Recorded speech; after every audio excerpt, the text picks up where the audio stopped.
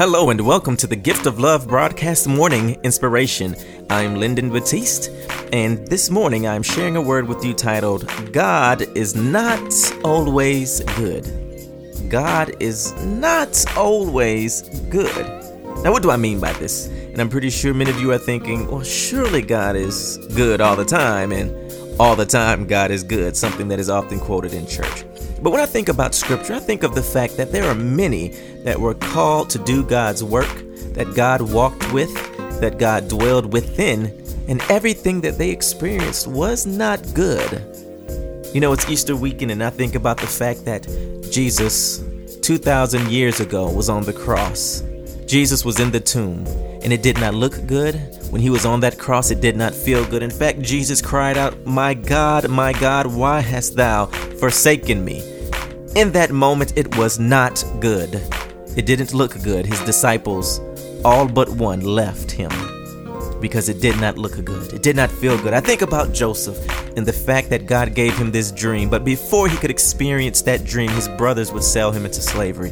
He would be falsely accused in Potiphar's house, and he would become a prisoner for years.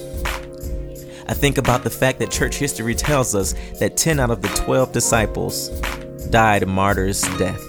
We think about the life of Stephen in the book of Acts, recorded as our first Christian martyr. You know, everything is not always going to be good on this path and this journey with God. And I'm afraid that in our church life, we're told that everything is going to be good with God. That when we follow God, everything is going to be peaceful, everything is going to be nice, and we're going to experience all of these blessings and prosperity. And that is not the case. Sometimes it's not going to feel good. Sometimes we are going to come up against obstacles that we're not going to understand. We are going to be rejected. We are going to be misunderstood. And quite frankly, some things are going to happen that just do not make sense.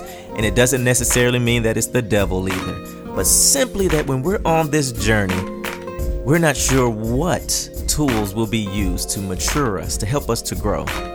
And God will and can use all of that to help us mature and grow in love.